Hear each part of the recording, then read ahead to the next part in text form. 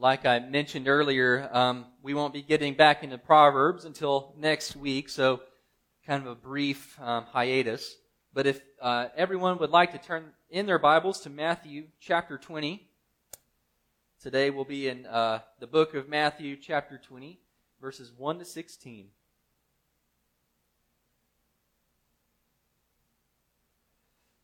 There are a lot of things that happen in our culture right now that not too long ago would have been considered scandalous, but now they're just kind of like everyday things. And I'm not talking about like just the big stuff that's happening in culture. I'm talking about like everyday things. So the generations before mine can attest to a lot more than these. But here are a few things that I'm talking about. Things that were scandalous at one time that are just now standard practice. Women wearing pants. This is something that happens now. We don't even think about it. But at one point, it was unthinkable. Even our own Linda, who we miss so much, when she sang on the stage one time for worship, she asked me if it was okay if she wore pants. I told her it was okay. But at one point, even women showing too much ankle was considered scandalous. But there are other things that happen today that we don't give much thought about that used to be very scandalous. So wearing blue jeans in church would have been a scandal not too long ago. Tattoos are still a little iffy in some circles, but generally aren't thought of as a big deal anymore. And did you know at one time that regular bathing was actually considered scandalous? Well, one of my favorite historical preachers from the 1900s, like this is just like last century, Martin Lloyd-Jones, thought that regular bathing was absurd. Yeah. My point is that these things sound strange to our ears and will sound even stranger to new generations. And honestly, I'm glad we've come around on these. My wife especially glad about the bathing regularly. But it's sometimes good to pause and to think on how scandalous these kinds of things would have been at one time. And I say that because typically, when we read the Gospels, we don't read it with the right sense of scandal. We don't pause enough to think about how absurd sounding Jesus' teachings would have sounded to conventional ears. And that's the whole point. The kingdom of heaven is absurd sounding to earthly minded creatures. It doesn't make any sense. Jesus comes and he flips our understanding of God and the world and his reign on its head. And unlike these other things that I've listed today, right, these funny things, I don't think we can afford to lose the scandal here. Right? The kingdom of heaven must always be shocking to us. We must always be shocked at how otherworldly God's kingdom is. We must always be shocked at our own earthly mindedness. And most importantly, we must always be shocked at the scandal of grace. We must always be shocked at how unfair grace is. Jesus, in Matthew chapter 20, verses 1 to 16, uses this parable to teach us how directly confrontational and absurd the kingdom of God is to our earthly hearts and minds. The point is to shock us into rethinking and reorienting our lives around the way this kingdom works rather than how this world works. So I invite you to read together at home. You can read in your Bibles. You can follow along on the screen. We'll read Matthew 20, verses 1 to 16. For the kingdom of heaven is like a master of a house who went out early in the morning to hire laborers for his vineyard. After agreeing with the laborers for a denarius a day, he sent them into his vineyard. And going out about the third hour, he saw others standing idle in the marketplace. And to them he said, You go into the vineyard too, and whatever is right I will give you. So they went. Going out again about the 6th hour and the 9th hour, he did the same. And about the 11th hour, he went out and found others were standing. And he said to them, Why do you stand here idle all day? They said to him, Because no one has hired us. He said to them, You go into the vineyard too. And when evening came, the owner of the vineyard said to his foreman, Call the laborers and pay them their wages, beginning with the last, up to the first. And when those hired about the 11th hour came, each of them received a denarius. Now when those hired first came, they thought they would receive more, but each of them also received a denarius. And on receiving it, they grumbled at the master of the house, saying, These last worked only 1 hour, and you have made them equal to us, who have borne the burden of the day in the scorching heat. But he replied to one of them, Friend, I am doing you no wrong. Did you not agree with me for a denarius? Take what belongs to you and go. I choose to give to this last worker to do what I choose. I choose to give to this last worker as I give to you. Am I not allowed to do what I choose with what belongs to me? Or do you begrudge my generosity? So the last will be first, and the first will be last.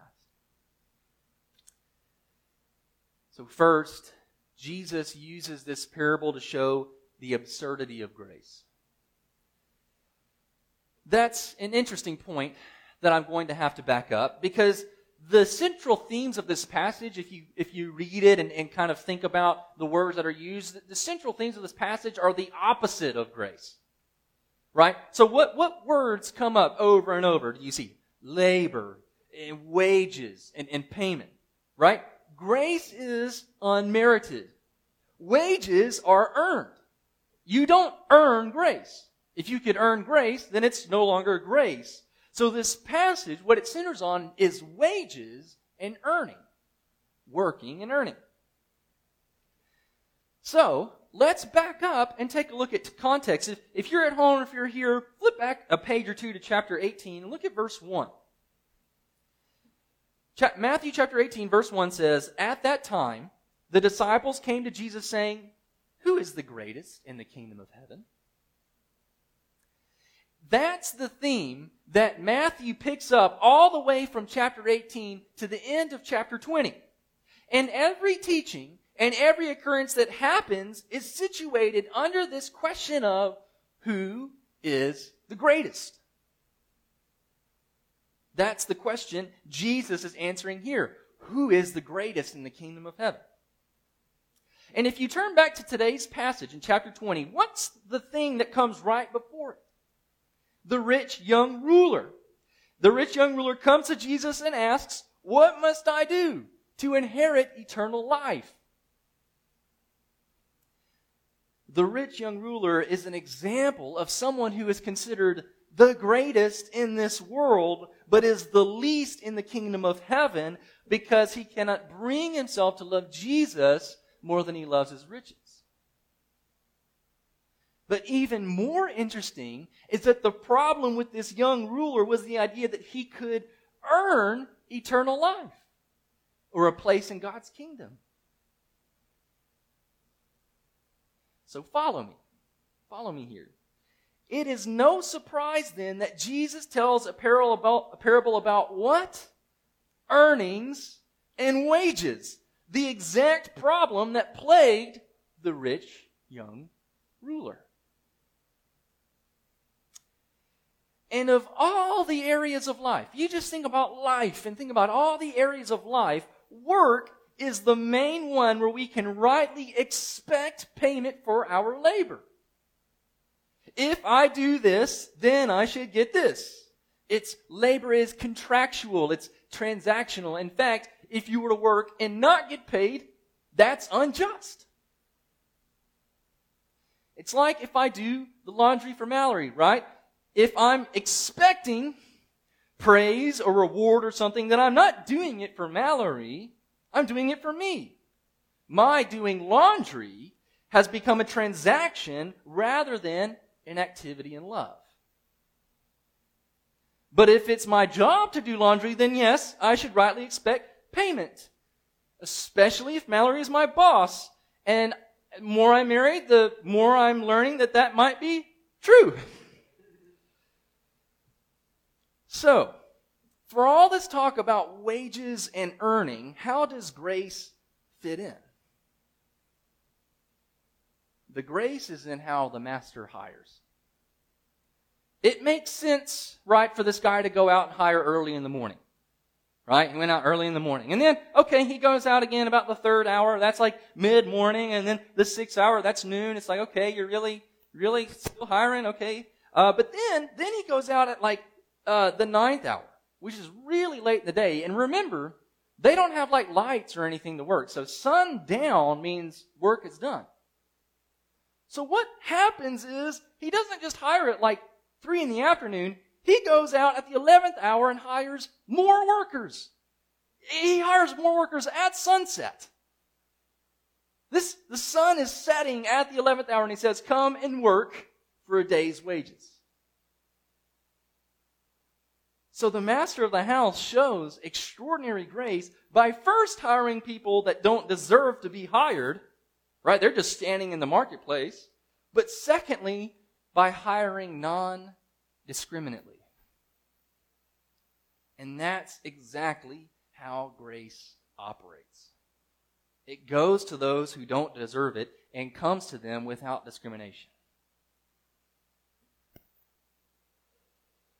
And here's the thing. While grace is not transactional, right? If I do this, then I get this. It's not transactional, but it promises. It's promising. It makes a promise that it keeps.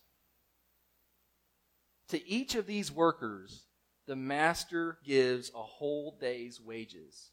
And grace follows through regardless of how the work is done. Irregardless of the work, grace follows through. This whole scenario is as if the boss of a company goes and hires a door greeter on December the 31st and then pays him a whole year's wages at the end of the day. He doesn't need that extra worker. This extra worker doesn't deserve a whole year's pay, but that's the whole scandal of grace. It comes to you full, it comes to you free, and it comes to you indiscriminately, irregardless of who you are or where you are. You don't deserve it. You don't do enough work to earn it. You don't do work well enough to earn it, but a whole lifetime of grace is yours in Christ. And that's the absurdity of grace.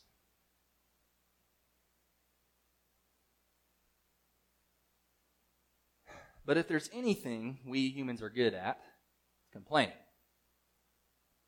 and self-pity. In our house, we get this way when we get food delivered and our order's wrong. Oh, they always get my order wrong. Why is it always my order? They forgot my tortilla strips, my bacon. And honestly, we let it like ruin our nights. I'm so mad they got my order wrong. Never mind that we have food and that if we want, we can just afford to get it delivered again or just go out and get more. It's absurd if you give any thought to it. So that's why next, Jesus exposes the absurdity of our hearts. After hiring the workers and the working comes the payment. So look at verse 8. And when evening came, the owner of the vineyard said to his foreman, call the laborers and pay them their wages, beginning with the last up to the first. And when those hired about the 11th hour came, each of them received a denarius. Now, a denarius, right, is a day's wages, right? This is what you get paid for your labor for a day. Now, verse 10, when those hired first came, they thought they would receive more. But each of them also received a denarius. And when on receiving it, they grumbled at the master of the house, saying, these last worked only 1 hour, and you have made them equal to us who have borne the burden of the day and the scorching heat. Now, typically, when you hear this passage interpreted, it goes something like this. The workers hired early are those who are saved early in life, and those who are hired late are saved late in life. And typically, the application is that those who are saved early shouldn't grumble against those who are saved late, right? Because they receive the same kind of reward. Now, I'm not saying there's nothing to that interpretation. That's certainly an implication of this passage. But I don't know about you, but in my entire experience of knowing people who've gotten saved, I've never been mad when someone got saved later in life. In fact, I've been really happy when people are saved later in life. I don't care what reward they get, they're saved later in life. Like, praise God, hallelujah. So no, I don't think that's the main interpretation of this passage. I think Jesus is exposing something deeper at work. You see, the problem with these workers, the workers hired early, was exactly their transactional attitude. Did you see that? They thought they would receive more. You have made them equal to us. Despite the fact that they agreed to work for a certain amount and be grateful that they have work, they use their work as a means to justify that they deserve more. That's what's going on in these workers' lives. They use their work as a means to justify deserving more. And hear me, this is a problem whether you're saved early in life or late in life. Every single one of us in moments of darkness have either uttered the words or thought them in our hearts, after everything I've done for you, God. God, I've been faithful to you. Why aren't you coming through for me? The problem is we expect something because we've been obedient to a certain degree. We expect that we deserve something from God. But that attitude simply exposes a sickened heart because it shows our obedience wasn't done from love or gratitude. It was done transactionally. I will do this only if you do this. Someone once said about human relationships that when someone says, after all I've done for you, they are revealing that what they did for you was not for you at all, but for their own need to control you. Their generosity was just a contract with hidden terms of compliance. Breach that contract and you become a problem. Take that and apply it to how we treat God. When He doesn't come through for us in the way we want Him to, and this is our attitude, we reveal it wasn't done for God at all, but for ourselves and our own desire to have control. At the bottom, what this is self-idolatry. We exalt ourselves over God so that He becomes the one who serves us rather than the other way around. We become the master. God, this is what you should do because I did this. The fact of the matter is that these laborers were judging the master based on how they were treated. They were judging him based on their limited and self-centered point of view. They thought he was being stingy, right? But the owner is actually lavishly generous, right? They didn't think about it from the terms of the 11th hour workers, right? The fact remains that the owner is generous. That's why he asked in verse 15, do you begrudge my generosity? Most of us thought this way about our own parents, right? You don't ever let me do anything. You don't ever get me anything nice. You don't want me to have fun. When most of the time our parents are doing everything for our own good. But these laborers assessed this owner and judged him as stingy. So, when God appears stingy to us, the problem isn't in Him, but that we think too highly of ourselves. That's the absurdity of our hearts. It's absurd.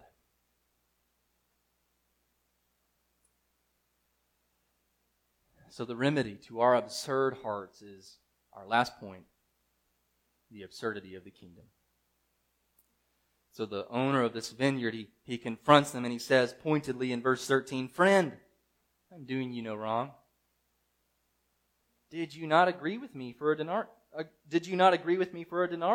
Take what belongs to you and go. I choose to give to this last worker as I give to you. Am I not allowed to do what I choose with what belongs to me? Or do you begrudge my generosity?" Here's Jesus' climactic point. So the last will be first, and the first last. The reason I don't think this passage is mainly about whether we're saved early or saved late in life is because of this last verse right here. If it were, Jesus would essentially be saying those who are saved first will be last, and those who are saved last will be first, but that doesn't make any sense at all. When Jesus says the last will be first and the first last, he's talking in terms of who gains entrance into the kingdom. Right? That's exactly his point with the rich young ruler. The rich young ruler, though he is first now in terms of status and wealth and comfort and ease, though he's first now, he will be last in respect to the kingdom, which is to say he won't be in the kingdom at all. So Jesus is using the foil of these workers to show who is first and who is last, who is in the kingdom and who will not be in the kingdom. So the last are those that we've already talked about, those who see their relationship with God as transactional, as deserving of something different or better, mad at God because he's been stingy or because he's wronged us. Those are the last. So what does it mean to be the first? It's the opposite of that. It's the humble. Those who know they don't deserve to be hired until God comes and rescues them. They are those who humble themselves to become the least. And this comes out not only in their relationship with God, right, but with other people. The transactional, right, those who operate from transaction use other people as a means to get something else. So red flags that you're this way are that you're short with people, you're hard on them, or you see them as a nuisance. They're in the way of what you really want. But the humble, they humble themselves to serve other people for their good, to build them up, even when it costs them personally.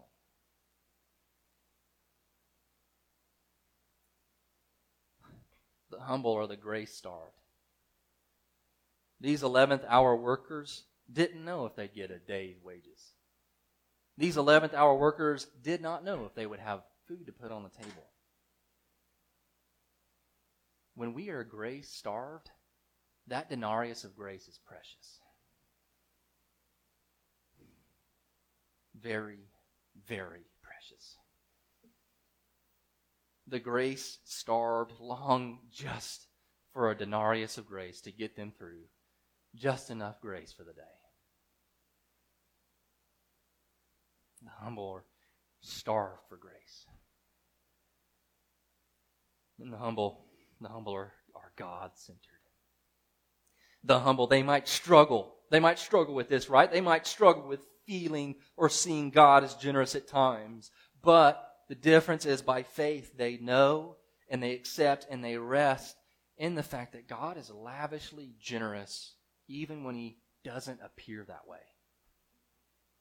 The humble know who God is, and by faith they rest in that fact even when he seems stingy from our limited point of view. The humble know that God is generous, and instead of banking on their works or their obedience or standing or whatever, they bank on expectation comes not from what we do, but from who God is. That's the difference.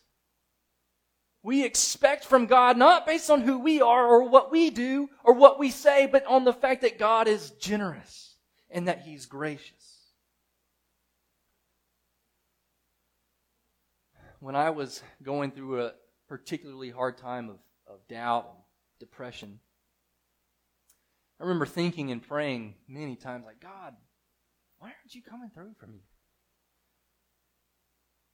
But it eventually occurred to me that because I was asking that, I was saying, God, why aren't you coming through for me? I've been faithful to you all this time. I've stayed faithful to you. I haven't turned from you. It occurred to me that it wasn't me that was staying faithful to God at all. He was the one keeping me faithful to Him. The faith that I had all along through my doubt and my struggle belonged to Him and His grace. I could claim nothing. Which is why we need Jesus, who was all of this for us. Because we've all exalted ourselves, we are all last in the kingdom, and we need someone who doesn't exalt themselves and who is perfectly humble. And God the Son humbled Himself for us, and He became the last so that we might become first. We need this Jesus who died for us and for our absurd self-exaltation. We need this Jesus to take our sinful self-exaltation on Himself and to give us His perfect, humble righteousness. We need this Jesus to be radically, differently transactional. To give us what we never earned, what we don't deserve, and to take from us what we rightly deserve. That's the scandal of this transaction. That He takes on His perfect nature our sin, our pride, our self-righteousness, our self-exaltation. He takes it all on Him, and He gives us nothing but grace and love and perfect righteousness. That's the kind of unfair transaction that I want. We need this Jesus to live in us by His Spirit that we might live in a state of grace starvation. We need this Jesus desperately to humble us and to teach us humility, grace-starved, last-place humility. So with God's help, what I want to do this morning is try to apply His Word to our hearts. So first, recognize that when God seems stingy, it's my own heart that has exalted itself. Secondly, dwell on God's generosity, especially His generosity in giving His Son. As long as the gospel seems small to us, God's generosity will be small. The gospel must be big to us. Third, humbly accept God's dealings with you while faithfully trusting in His generous character. Fourth, be thankful and long for the denarius of grace. Let's pray.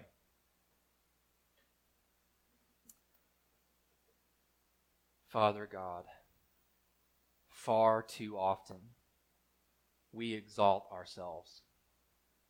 Far too often we assess you and your character based on how we're treated. And we judge you. We call you stingy. We accuse you of holding back from us. God, how desperately we need you to humble us. Father, we ask you by your grace and your Spirit to make us grace-starved people. Help us to starve for grace, that just that denarius of grace would get us through the day. Humble us, Father, and keep us humble, dependent on your grace alone.